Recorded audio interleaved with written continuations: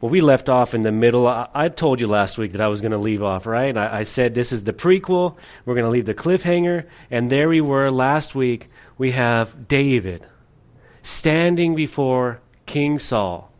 He's gone through the ridicule. He's gone through people looking down on him. He's gone through the fear that is going through the camp. He's gone through his own family, turning against him, saying, what do you get back in your place. And now he's gone before the king. And the king's telling him, no, you can't do it. It's not possible. And that's where we're going to jump off here in verse 33. But I want to remind you once again, David is not a superhero. We live in a time where everything is a superhero. I'm hearing superheroes now. They got their own movies. I'd never even heard of them. I'm not even a comic book guy. I'm not going to lie. But I'm just like, who? What? I thought it was Superman, Batman. What? And now everything has superpowers. And everything is better than normal. And we start to look at the scriptures that way. And we say, these people, they are supernatural. They're amazing. Put an S on their chest.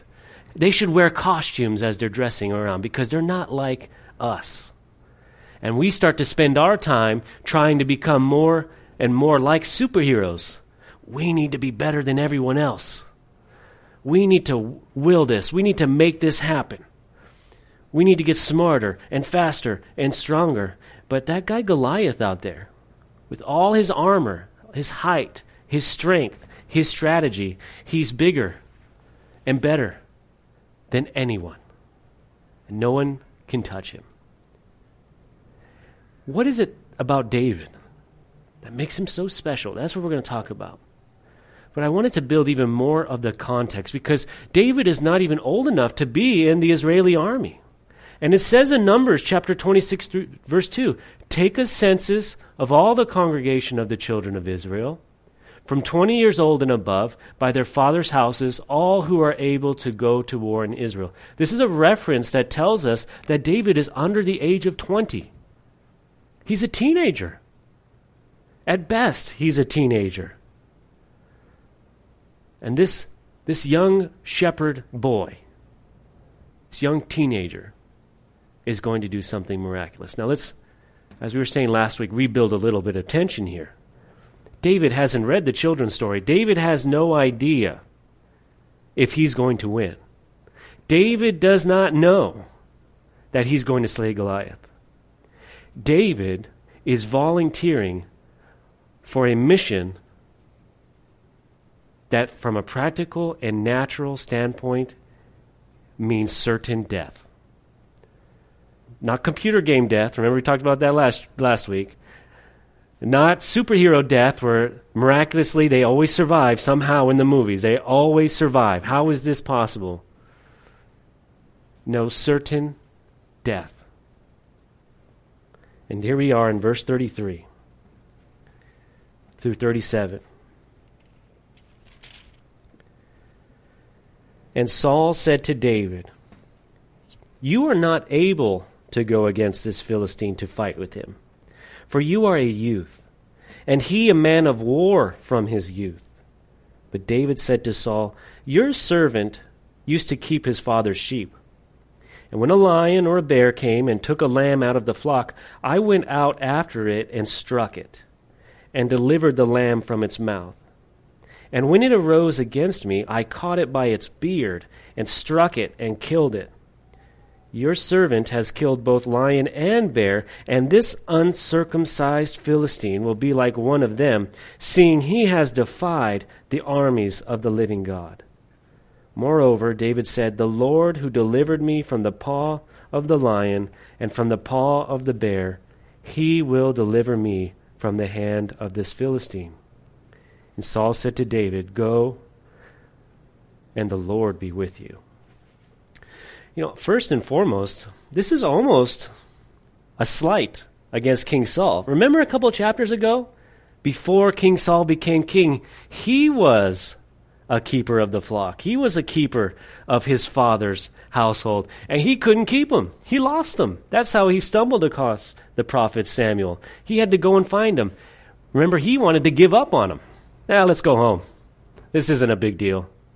David is the exact opposite. Something so small, one sheep, and yet he is willing to face the impossible. Never be ashamed of where you come from. Never be ashamed of your background. Because David is picking a fight as a little boy with a lion, with a bear, over nothing, far away from where the action is actually taking place. Remember, this Philistine-Israeli war has been going on for decades. And away from the battles, away from the glory, away from the newsreels and the social media posts I know there's no social media back then. I'm just trying to relate it. Away from all the eyes, David is standing up for the smallest, littlest things. And some of us, in our Christian walk, we're so worried about the Goliath. We're so worried about what everybody can see. We're so worried about the future, and that's what's in front of us. We despise the day of small things, as it says in the Bible. Do not despise the day of small things. There are little things in front of you right now that seem impossible, that we want to run away from because we think, that's no big deal. But God is preparing you for greater things to come. We like to sing that song on Wednesday nights. We are in the potter's hands. He is forming us. He is making us. Every day, every little trial, every average trial, every seemingly impossible trial is preparing us in His hands. And now, in the time that matters most, David's right there before King Saul, and he says, listen, I've done these things before. I've trusted God before. God is going to do this. That is the key to this whole text. That we are natural people, and we can only have natural outcomes. No matter how many push-ups I can do, my body can only do so many push-ups. And then that's it. That's as far as I can go. We have a supernatural God. He can do supernatural things. He has no limitations. The key to this text is exactly what David is saying here. If God wants this to be done, it will be done. David cannot do it. He is not a superhuman. He is not a superhero. He doesn't have a costume. There is no reset. He will die if God is not on his side. If God does not make this happen, it will not happen. And that's each and every one of us. Without God, we are nothing. Without God comes certain eternal destruction. Without God, we cannot overcome. We cannot make ourselves better. We can have natural outcomes at most. And there's something about the way that David is explaining this. There's something about the way that he's talking to King Saul, that Saul says, "Go, and the Lord be with you." Saul is acknowledging, I've got no other choice. Don't be a King Saul. King Saul's been waiting for a month. 40 days he's been waiting. Philistine Goliath has come out every day in his chariot, ridiculing God, ridiculing the nation of Israel, causing complete fear and panic in the army of the Israelites. And his very last hope, his only hope, he has no answer, is this boy. And he says, I got nothing else. I might as well go with God. It's ridiculous. I've got no options. I guess I'll choose God. I got nothing else. I'll start praying now. I've reached the end of my limits. Now I'll start reading my Bible. Now I'll start going to church. Don't be a King Saul. Be a King David. King David is a king. He's anointed by God even when he is a shepherd. And he chooses God first and foremost. Hey, if God is for me, who can be against me? If God is for me, who can be against me? And then we continue in verse 38. And so Saul clothed David with his armor. He put a bronze helmet on his head. He also clothed him in a coat of mail. David fastened his sword to his armor and tried to walk, for he had not tested them. And David said to Saul, I cannot walk with these, for I have not tested them. So David took them off. Then he took his staff in his hand. He chose for himself 5 smooth stones from the brook, and put them in a shepherd's bag, in a pouch which he had. And his sling was in his hand, and he drew near to the Philistine. So the Philistine came and began drawing near to David, and when the man who bore the shield went before him. So now, immediately after saying, okay, God's going to be with you, what happens? King Saul immediately tries to conform David into what everyone else is doing. In our lives, you cannot try and be like the world to change the world. You're just hindering yourself. Well, I got this Christian thing. I'm praying. I'm going to church. I'm reading. Now let's add this. I'll be better. No, you will not. It will slow you down. You'll be worse off. Jesus says in the book of Revelation, he says, I wish that you were hot or cold. When you're lukewarm, very vivid in the Greek language, I would vomit you out of my mouth. When we're trying to walk the fence, walk this tightrope between the world and the Lord, we're trying to put on the armor of the enemy of the world, and yet still have the righteousness and the freedom of Christ.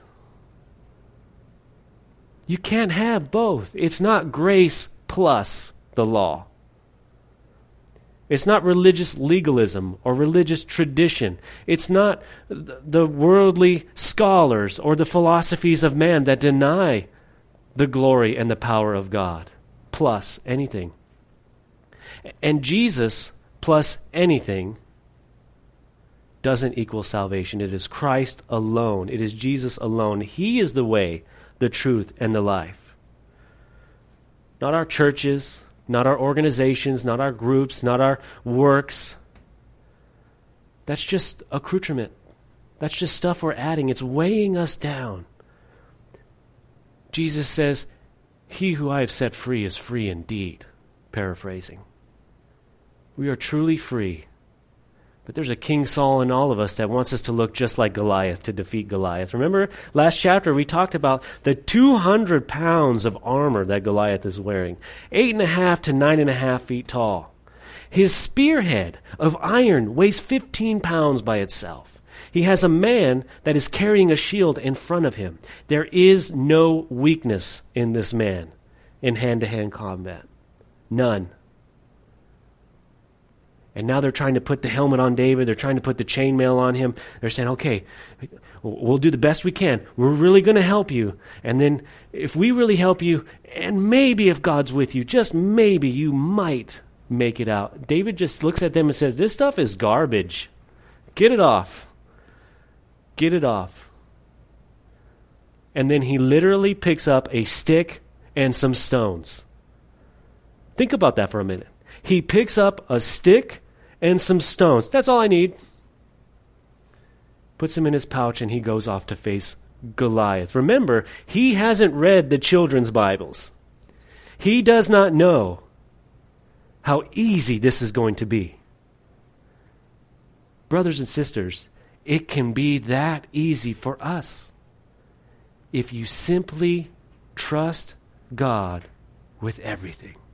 The grace of God on your life. The Bible says, what is the proof of God's love for us? That he gave his only begotten Son. What else plus that do you need? The answer should be nothing. David walks out of that tent with a stick and some stones. The ridiculousness of this scene. Here's a kid under 20 years of age. I see him walking down into the valley. Remember last week we talked about the valley and the hills with the crevice down the middle. And here he is walking down the valley with the stick and some stones. He has no armor. He's wearing a shirt as protection. And here's Goliath. Imagine this panzer tank. Remember I explained that last week? 7 inches of armor, 70 tons in World War II. Couldn't stop it.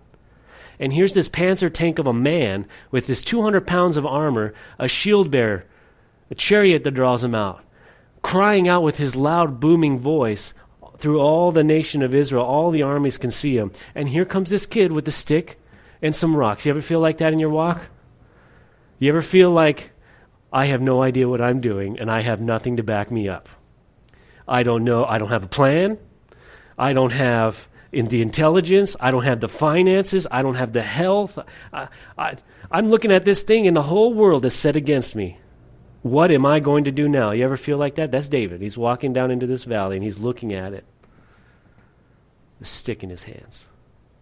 It's ridiculous. Just ridiculous as a young man or a young woman or an old man or an old woman who comes to the world facing it with the Bible and prayer. It seems so ridiculous to this world that we come and face all the trials of life with the Bible and prayer. And just like David, it's overkill. David has 5 stones. He's got 4 stones too many. He's got too much stuff. He could have ditched that. And we come and we face the world with God in not only our corner, but he's in the ring fighting for us. We're spectators in the front row. And we come in with overkill. We have too much when you have God. The enemy always wants us to think, you don't have anything. The ridicule and the mocking that he's been facing over this last chapter is the same ridicule and mocking usually we get from our own families. And yet here he is. Again, historical event, not mythology, not superhero story. Historical battle. You can go to that valley today, jump in a 747, fly over to Israel, you can see where this took place. David has the strength to just say, no, I don't need your stuff. All I need is God. As believers, we're called to do the same thing. In Romans chapter 12, verse 1 and 2, Paul, through the inspiration of the Holy Spirit, says, I beseech you, therefore, brethren, by the mercies of God, that you present your bodies a living sacrifice, holy, acceptable to God, which is your reasonable service, and do not be conformed to this world, but be transformed by the renewing of your mind, that you may prove what is that good and acceptable and perfect will of God. We look at that kind of philosophically sometimes, like, oh yeah, we need to be loving God more. Really what he's saying is what's happened to David here. David cast off the things of this world, the armor that was in his way. So too should we as New Testament believers cast off the things that interfere with your walk with Jesus and allow him to transform you and renew you and to use you. That way you may prove what is that good and acceptable and perfect will of God. Not that you can do anything. It is God who shows up and proves himself. But he wants to use you in whatever situation you're in today. And it's all connected. The bears in your life, the lions in your life, the bankruptcies, the sicknesses, even the divorces, the drug addictions, dietary issues of your life, broken families. God is using you in every area. That which was meant for evil, he will use for good if you trust him. For all things work together for the good for those that love God. I can't explain it. I don't know how he does it. I just know, as David knows, as I go into the valley of the unknown, where my enemy stands, if God is for me, who can stand against me? He will use this trial before you. Just can't reiterate enough that David is facing a literal death here. Literal death.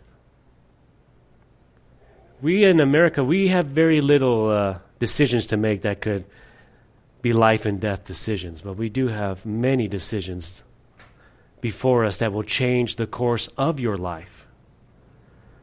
Are you going into them with the wisdom of this world, or are you going into them with the wisdom of Christ?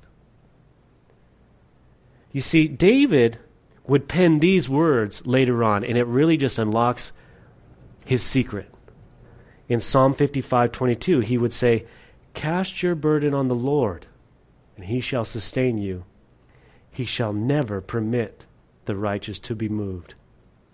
That wasn't just a song to him. That wasn't just poetry. That was his life. That was his action.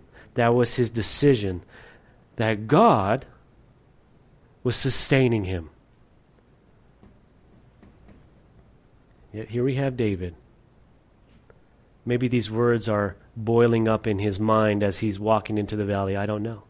Maybe he's praying to God. Maybe he's crying to God. Maybe he's terrified. Maybe he's not scared at all. I have no idea what's going on in him, and I have no idea what's going on in you. But I can tell you that David is clinging to the promises of God, as we should be clinging to the promises of God. I don't know the future, but I have the promises of God in the Scripture that tell me he is coming soon. I don't know what's going to happen with our nation, but I have the promises of God that are telling me that the believer will have victory regardless. David doesn't know what's going to happen, but he knows that he's going to stand up for God. And so here we are. All this build up to this moment in verse 42.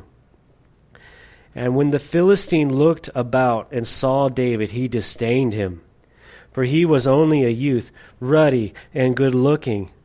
So the Philistine said to David, "Am I a dog that you come to me with sticks?" And the Philistine cursed David by his gods. And the Philistine said to David, "Come to me.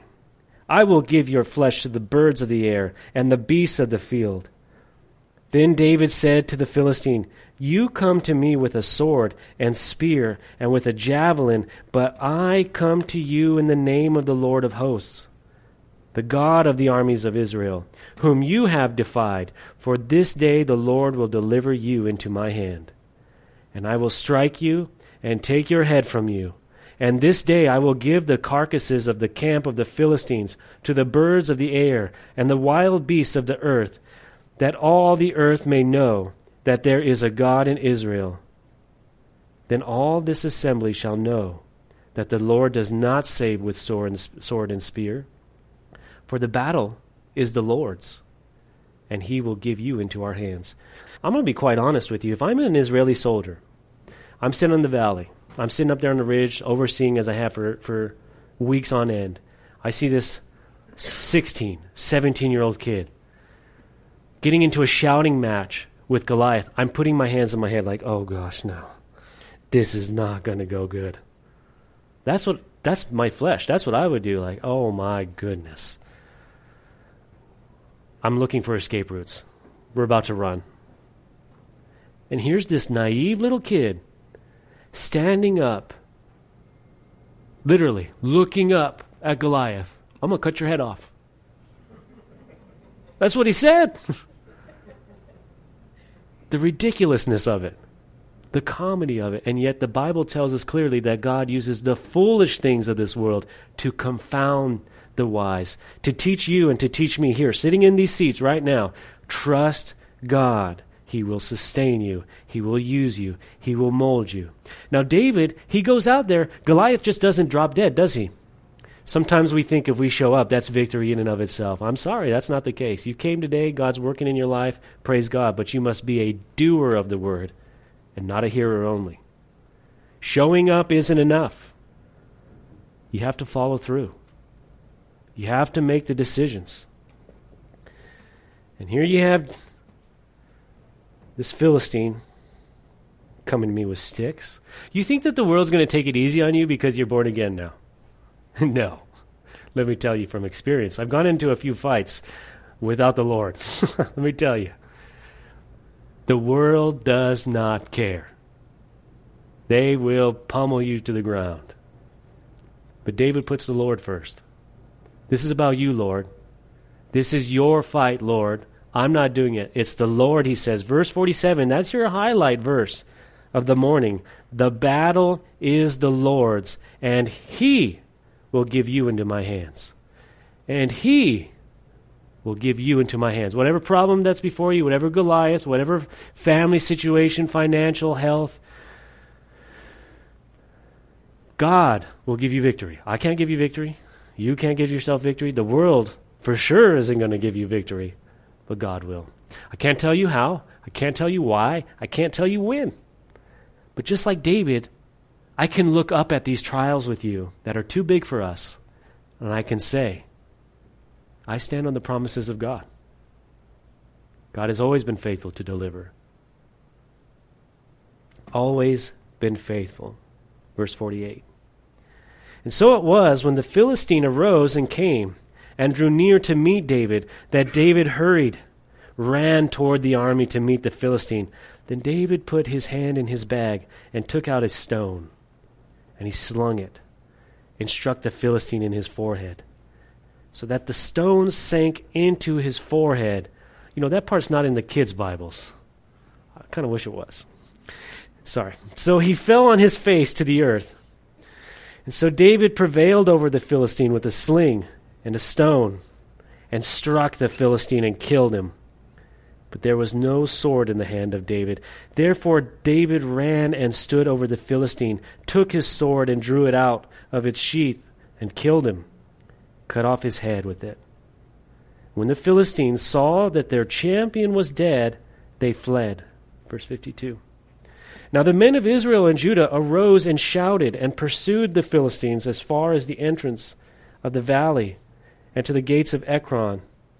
And the wounded of the Philistines fell along the road of Shaaraim, even as far as Gath and Ekron.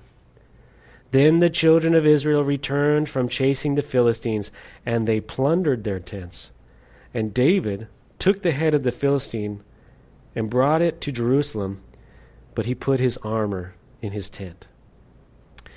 I'm sorry, I'm weird like this. I wonder if the stone was still in there. Did it like rattle? I don't know. Again, this is a historical event. That thing was sitting in Israel there for a while. Did they have the stone separate? Was it like Babe Ruth's baseball? Yeah, man, this is the stone. And then people start saying, look at this stone. It's so amazing. There was only one weakness in all of Goliath's army, and that was his face was not covered. 200 pounds of armor. A shield bearer with a full-size shield stood before him. A helmet, a spear, a sword could not be defeated except for a 4-inch area right here. And David, by the grace of God, pitches it with so much force. So much force. He drops dead. Isn't it amazing? Time and time and time again, our greatest trials are over like that. In an instant. For months and months they've been looking at this problem. And I'm sure that Goliath was the reason for many battles to be victorious on the Philistine side. And all of that fear, and all of that ridicule David took, and all of the tension there. What's going to happen? This is not going to happen. This is impossible. And it's over in a second. How many trials have we gone through just like that? And how many has the Lord delivered us, believers, and yet we say, why did I worry so much? Why was I so afraid? Why was I in so much doubt? Yeah, here I stand. The Lord has delivered me once again. And notice, the second that this Philistine hits the ground, the Philistines are running. Oh my gosh. What just happened? But the Israeli army is running. Look at the picture here. The one that they ridiculed, the one that they put down, the one that they said couldn't do it, the one that they said you need all this extra stuff, he trusted God. He went into the battle, and now all of those that ridiculed him are following him. He has instantaneously become the leader. This kid knows what he's talking about. And so it will be with you. When you trust God and you go through that valley, you'll go through it alone. You'll have people that'll turn against you. Your own family will tell you that you're being ridiculous and that you're being silly. But trust God, and they will follow you. I remember when I married Megan. This is off the script. We were in the courthouse. I remember there's only a couple people there. I remember my mom, she came up to me. She says, "You sure about this? You sure?" I said, "Oh, I'm sure." Just a naive kid. I'm sure, absolutely. I remember the other people that came to me. I was 19 years old at that time, to put it in context. This is what they tell me. You know that 50% of marriages, when the people are under the age of 21, end within the first year. And I'd say, so what? I said, this is what God told me to do. That's what I'm going to do. So naive. And then now here we are. 10, 11 years later. Honey, I'll buy you something. Now we're counseling other marriages. Listen, that's not because of me. I come from a broken home. I almost broke mine. That comes from a great and mighty God to be victorious. But the opposite is true of the Philistine. They were all following him. And when he fell, they ran. Some of us, unfortunately, are going to make mistakes. We're going to fall. David is going to be one in the future. He's going to go to the world. He's going to sin. And the prophet is going to tell him, God said, "You have given my enemies reason to blaspheme my name." And he will fall. And others will stumble because of it. The truth is the same for each and every one of us. Everyone is watching you. A lot of times we go against the grain, but if you choose God, you truly humble yourself under the mighty hand of God, the scripture says, and in due time he will exalt you. Whether you're being a shepherd right now with the sheep that's far away from all the glory and the glamour, whether you're the janitor, whether you're in the children's ministry, whether you're just trying to keep your family together, be faithful in the day of small things, and he will use you. He's molding you. But do not fall. Do not go to the way of the world. Do not try and put the armor on of your enemy. Don't try and be like the world to change the world. See, we have many examples in the faith. And the book of Hebrews, chapter 11, has an entire hall of faith. And it takes all the superheroes of Scripture. You remember from the beginning, there's no such things as superheroes in the Scripture.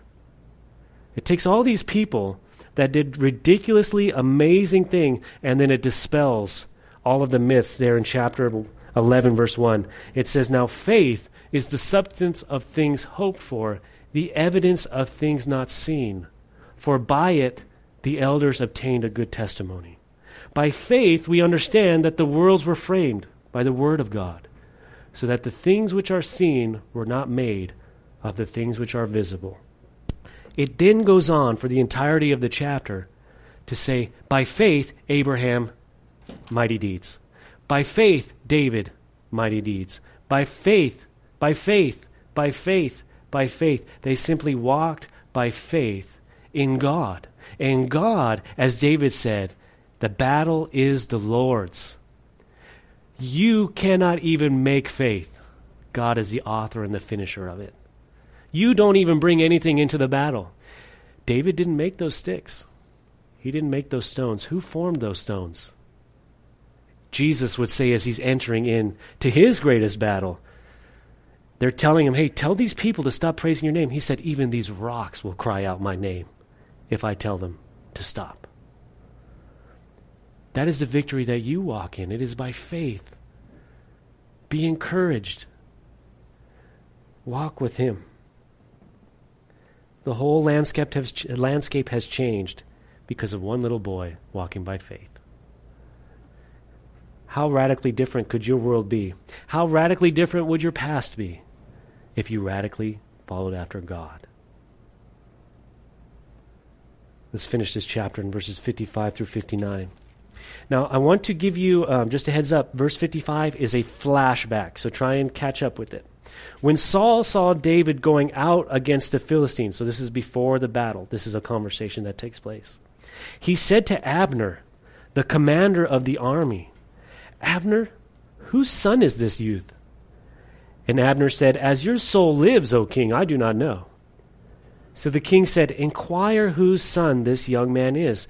Then as David returned from the slaughter of the Philistine, Abner took him and brought him before Saul with the head of the Philistine in his hand. And Saul said to him, Whose son are you, young man?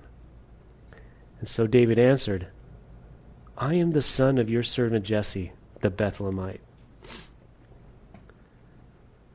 David's not ashamed of who he is. He is who he is. He's not a mighty man of valor at that time. He's not an honor guard. He's not even in the army. He's just some shepherd. He doesn't try to pretend to be anything other than what he is. Do not be ashamed of who you are. Do not be ashamed of your trials. Don't be ashamed of the family that you're a part of. I used to have a real issue. You know, my best friend in the ministry came from a Christian home. He was my pastor's son. My pastor's son. I had that right the first time. That's rare. And he came from this like perfect home. And I was the only believer in my family. And I was just so jealous of everything that he had. I just wanted to be like him, be a part of that family. I mean, and I got to go home. And, my family's telling me, oh, you're a part of a cult. You go to church more than once a week? You believe what they say? You're in a cult. I kind of felt ashamed. Like, man, why can't I just have it good like them? Not David. I'm a son of Jesse, Bethlehemite. This thing that just happened, this is the Lord. This is his doing. This is his work. I'm nothing. I'm just a shepherd. You're going to have victory. I guarantee you, listen, you're going to have victory when you radically follow after Christ. May not be the victory you want, but victory it shall be.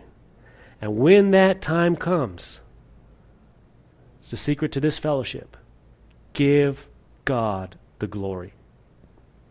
There's too many out there that get tremendous victories from God, and then they write a book about it. They make their name the biggest thing on the front cover. They got a picture of themselves smiling. I got your money. They're taking all the glory away from God. David doesn't do that. And in Galatians, Paul will say the same thing. He said, God forbid that I should boast except in the cross of our Lord Jesus Christ, by whom the world has been crucified to me, and I to the world. That's where our victory is. Our victory is not with picking up stones and rocks. Our victory is found through Jesus Christ on the cross at Calvary. His grace is sufficient for me. That I am the weakest, the lowliest, and if you read my emails, the dumbest here in this building. And yet God would use the foolish things of this world to confound the wise.